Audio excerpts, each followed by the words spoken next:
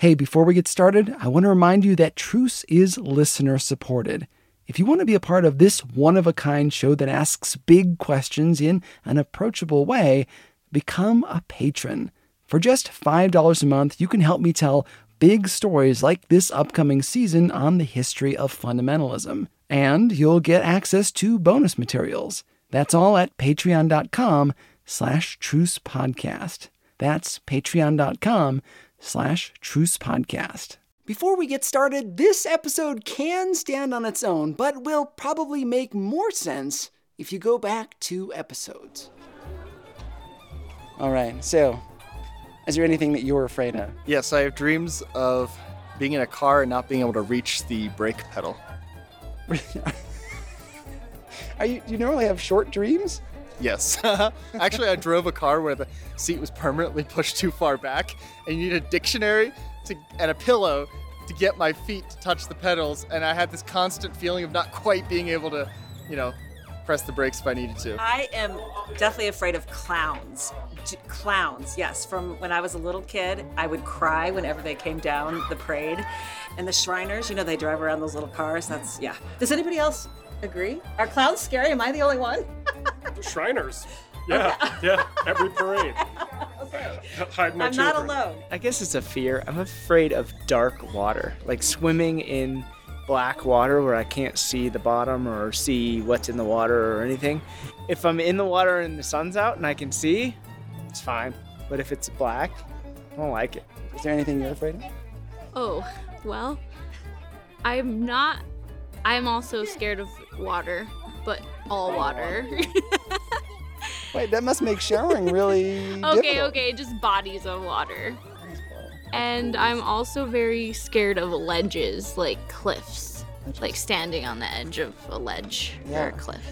Well, then don't do it. Well, yeah.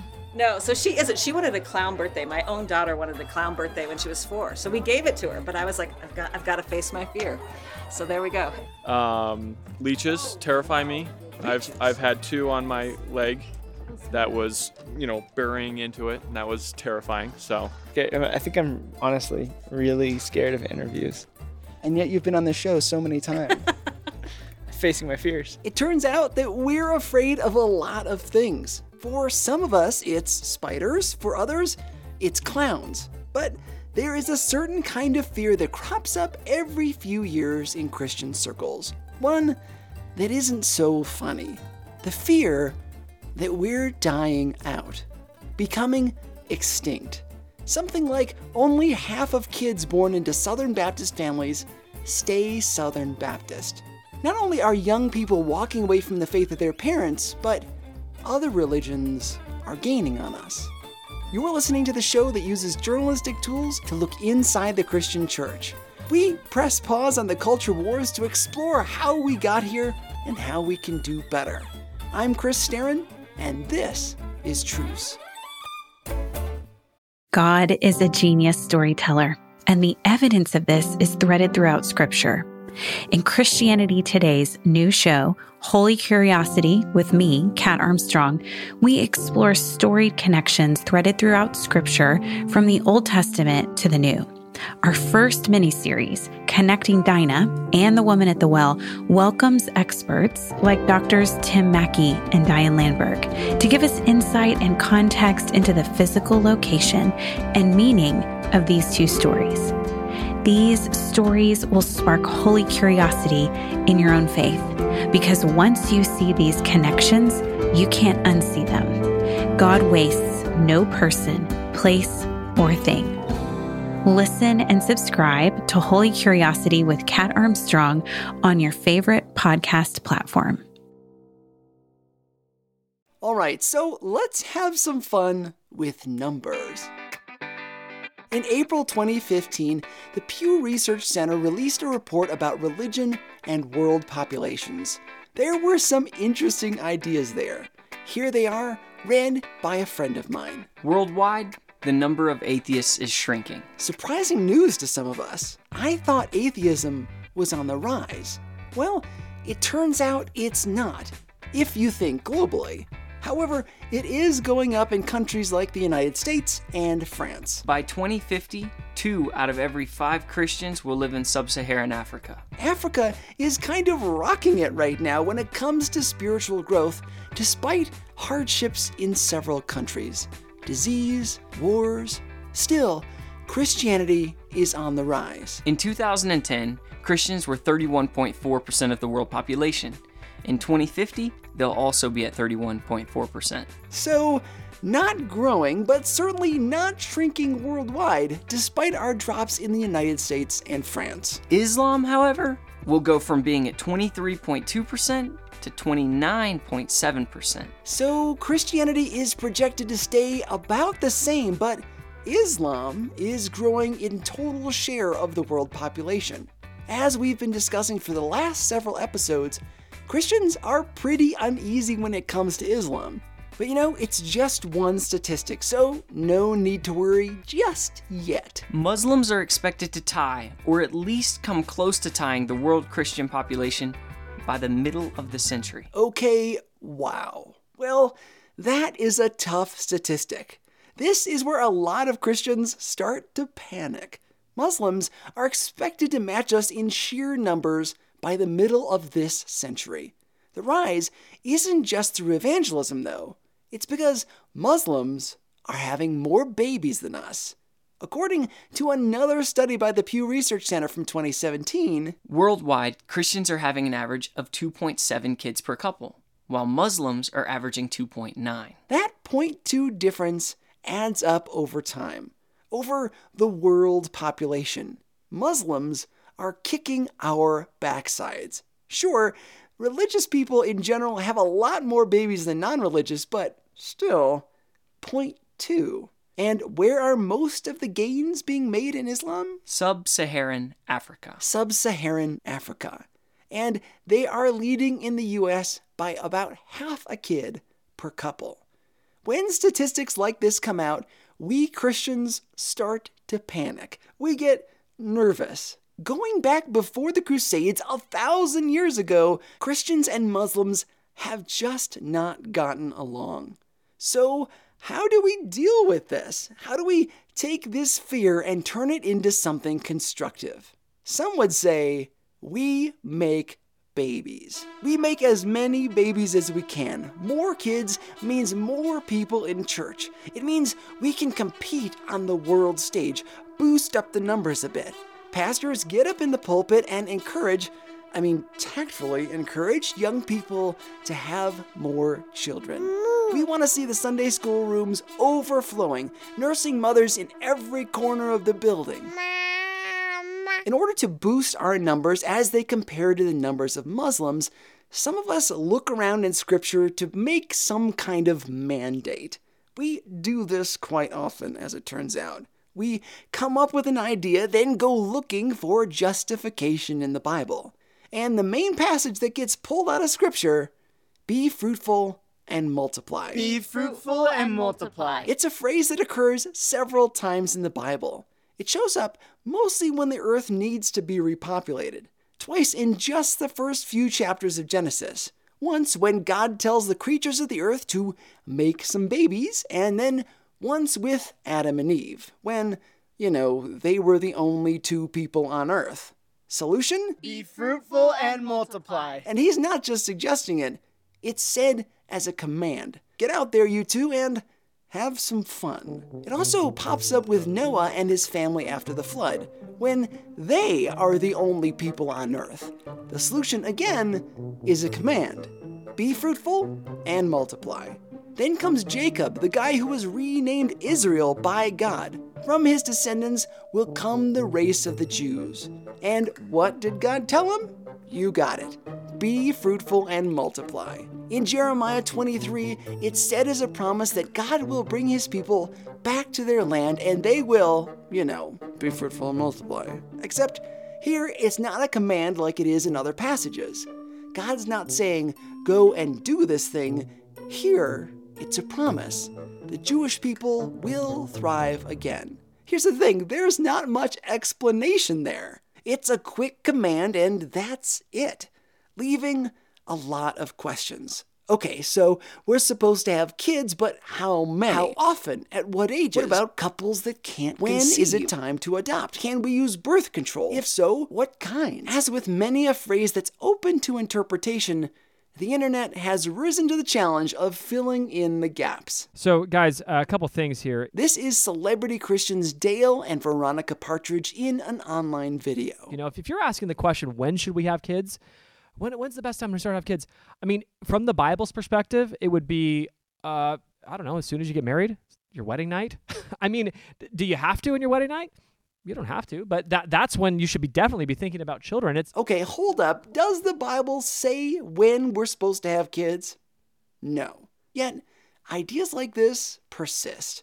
To their credit, the Partridges do go on to say that there is no right time and there may be special circumstances for some couples. Still, there's a lot of pressure on married people in this video. Like I said, we take something we want or like and try to find a verse to back it up. Listen closely and see if you can pick it out. And, you know, the Bible implies that if you're not ready to multiply, then you're not ready to be inside of a marriage. That's what it is if you're not ready to multiply, you're not ready to be inside of a marriage. If you actually have to prevent what naturally occurs between a husband and a wife when they become one flesh, when they consummate the marriage, be fruitful and multiply when the two become one. If you actually have to naturally prevent that from occurring, you have to ask yourself, is it God's will or is it our will? Did you hear it? You guessed it. Be fruitful and multiply. Again, the problem is there are a variety of interpretations around this phrase. First, maybe you noticed all of the uses of the phrase were in the Old Testament. That may seem insignificant, but that means that the command to Adam and Eve, Noah and his family, all the others, occurred during an old covenant. In other words, under laws that we may no longer be under, depending on your theology. Think about the other commandments in the Old Testament. We're no longer required to live in tents once a year or sacrifice in Jerusalem, and we don't have to abstain from pork products like the Jews did in the Old Testament. So, some would say that we are no longer held to the restrictions of the Old Covenant, like be fruitful and multiply. That's the first idea, that the law no longer applies. After all, we don't exactly need to repopulate the earth. Let's set that interpretation aside and look at a second one. This one's pretty popular these days, and it goes something like this. God commanded Adam and Eve to multiply, and since that may not have occurred as part of a covenant, depending on how you count covenants in the Old Testament, it's messy, it still applies. Because it was meant for all of humanity from the very beginning. Be fruitful and multiply is a command for all of God's people. Well, that's what this interpretation says. These are the two main camps. Either it's part of a covenant that no longer applies, or it's not a part of a covenant and therefore it does apply. So, a lot of churches put pressure on married people to have babies. And there's pressure on single people to get married. And why? To make more babies. Bringing us back to that pesky data about birth rates. There is an awful lot of talk in Christian circles around having children. Numbers like these kind of scare us. It's possible, just maybe possible, that we could be thinking about this a different way. Let's say that my neighbors are Muslim and they have a baby. The number of Muslims in the world just went up by 1. And there it is. By one interpretation, it's now my duty to have a baby too, to keep things kind of evened out. Well, of course, they could just have another baby. Then I'd have to have another baby myself. Maybe they have twins, and now my family has to add 2 new babies from somewhere just to keep up. Because I think I've got to keep the number of Christians in the world greater than the number of Muslims in the world. What we end up with is a vast number of Christians and a vast number of Muslims. If our goal is merely to have as many children as we can to stay at least even with them, then we're not impacting Muslims. We're just outpopulating them. This may sound crazy. What if, instead of trying to have more babies than my Muslim neighbors, I just go and share the gospel with them. Then, by the grace of God, maybe they'll come to the Lord, and not only do I not have to have more babies than them, but the number of Christians goes up as the same amount of Muslims goes down. Mathematically, it just makes more sense to simply share the gospel. And I'll go through a lot fewer wet wipes that way. For the rest of the episode, we're going to be talking about evangelism in terms of numbers, which can seem kind of cold and maybe a little rigid. Obviously, we're talking about people's souls here. Evangelism should be about our love for God and the desire to let other people in on that. Keep that in mind as we talk about numbers. So let's say that I go out and share the gospel until someone follows Christ. Hey pal, do you know where you're going to go when you die? Maybe I only do this once a year. Sharing my faith with a coworker, a friend, maybe a stranger. Miraculously, they turn to God. After just 1 year, there are now 2 Christians where once there was 1. In year 2, both of us go out and do this again. Then at the end of 2 years, 4 people know the Lord. It turns out that this process works exponentially. After 4 years, there are 16 people. 5 years, 32 people. It only takes 10 years to reach 1,000 people.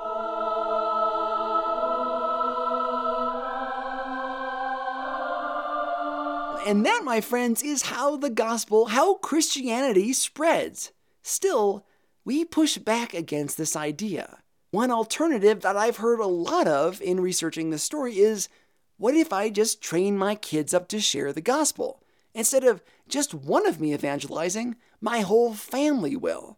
Well, sure, go for it, but mathematically, that doesn't really work out.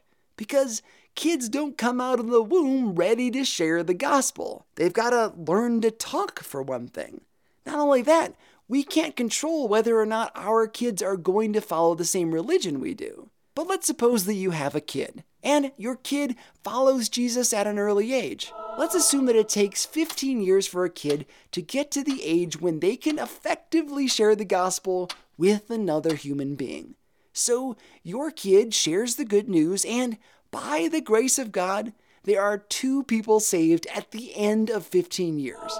Now, let's compare that with our exponential model. In just 15 years of sharing the gospel once a year until someone truly repents, 32,768 people could have come to the Lord. 32,768 by the time my kid is old enough to share it once. By just the pure numbers, which sounds more effective? And what if we did this in a Muslim setting? Then every time someone came to Christ, 1 more Christian would be added, and you could subtract 1 from the total number of Muslims. See that? If we're really concerned about the numbers, as we say we are, we should be evangelizing to Muslims, not trying to have more babies than them. However, many of us are afraid, and tied up inside of the solution of having more babies is a racial bias. We may, under the surface, see this as a way of sustaining our race instead of furthering the gospel. It's cozier to stay in our huddle, to talk to people who look and sound like us, who celebrate the same holidays as us, to make more of us and hope the kids do the legacy building. In reality, if we really believe the Bible, a Bible verse that definitely still applies, we are to make disciples of who? All nations. Because the hope we have in Christ is not defined by our race, ethnicity, gender, politics, skin color, any of that. The gospel is meant to be taken to every tribe and tongue. What would it mean for the modern church if we stopped pushing babies and started encouraging growth by reaching Muslims and Buddhists and atheists too? Instead of cowering inside of our huddle, we could take this thing to the streets, to the world. And it really comes down to some simple math. Special thanks to the fine folks at my church who helped out by telling me what they're afraid of. Thanks, guys, for always letting me harass you on Sunday mornings. And thanks to Anna and Kevin for their help with the math. I'm also indebted to Nick Starin for being my sounding board. Our voice actor today was my friend Mike Demetris. Special thanks to Roy, Roger, and Rose Browning for their help with the recent ad campaign. Their company is JMC Brands out of Fairlawn, Ohio. If you like this show, please subscribe and leave us a review on your podcasting app. You can look for us on social media and consider donating a few dollars to help out. Visit the website at trucepodcast.com for bonus info and to learn more about my films Bringing Up Bobby and Between the Walls and my novel Cradle Robber. Please tell a friend about the show. Otherwise, I'll have to have a lot of babies to keep this audience growing. I'm Chris Starin, and this is Truce.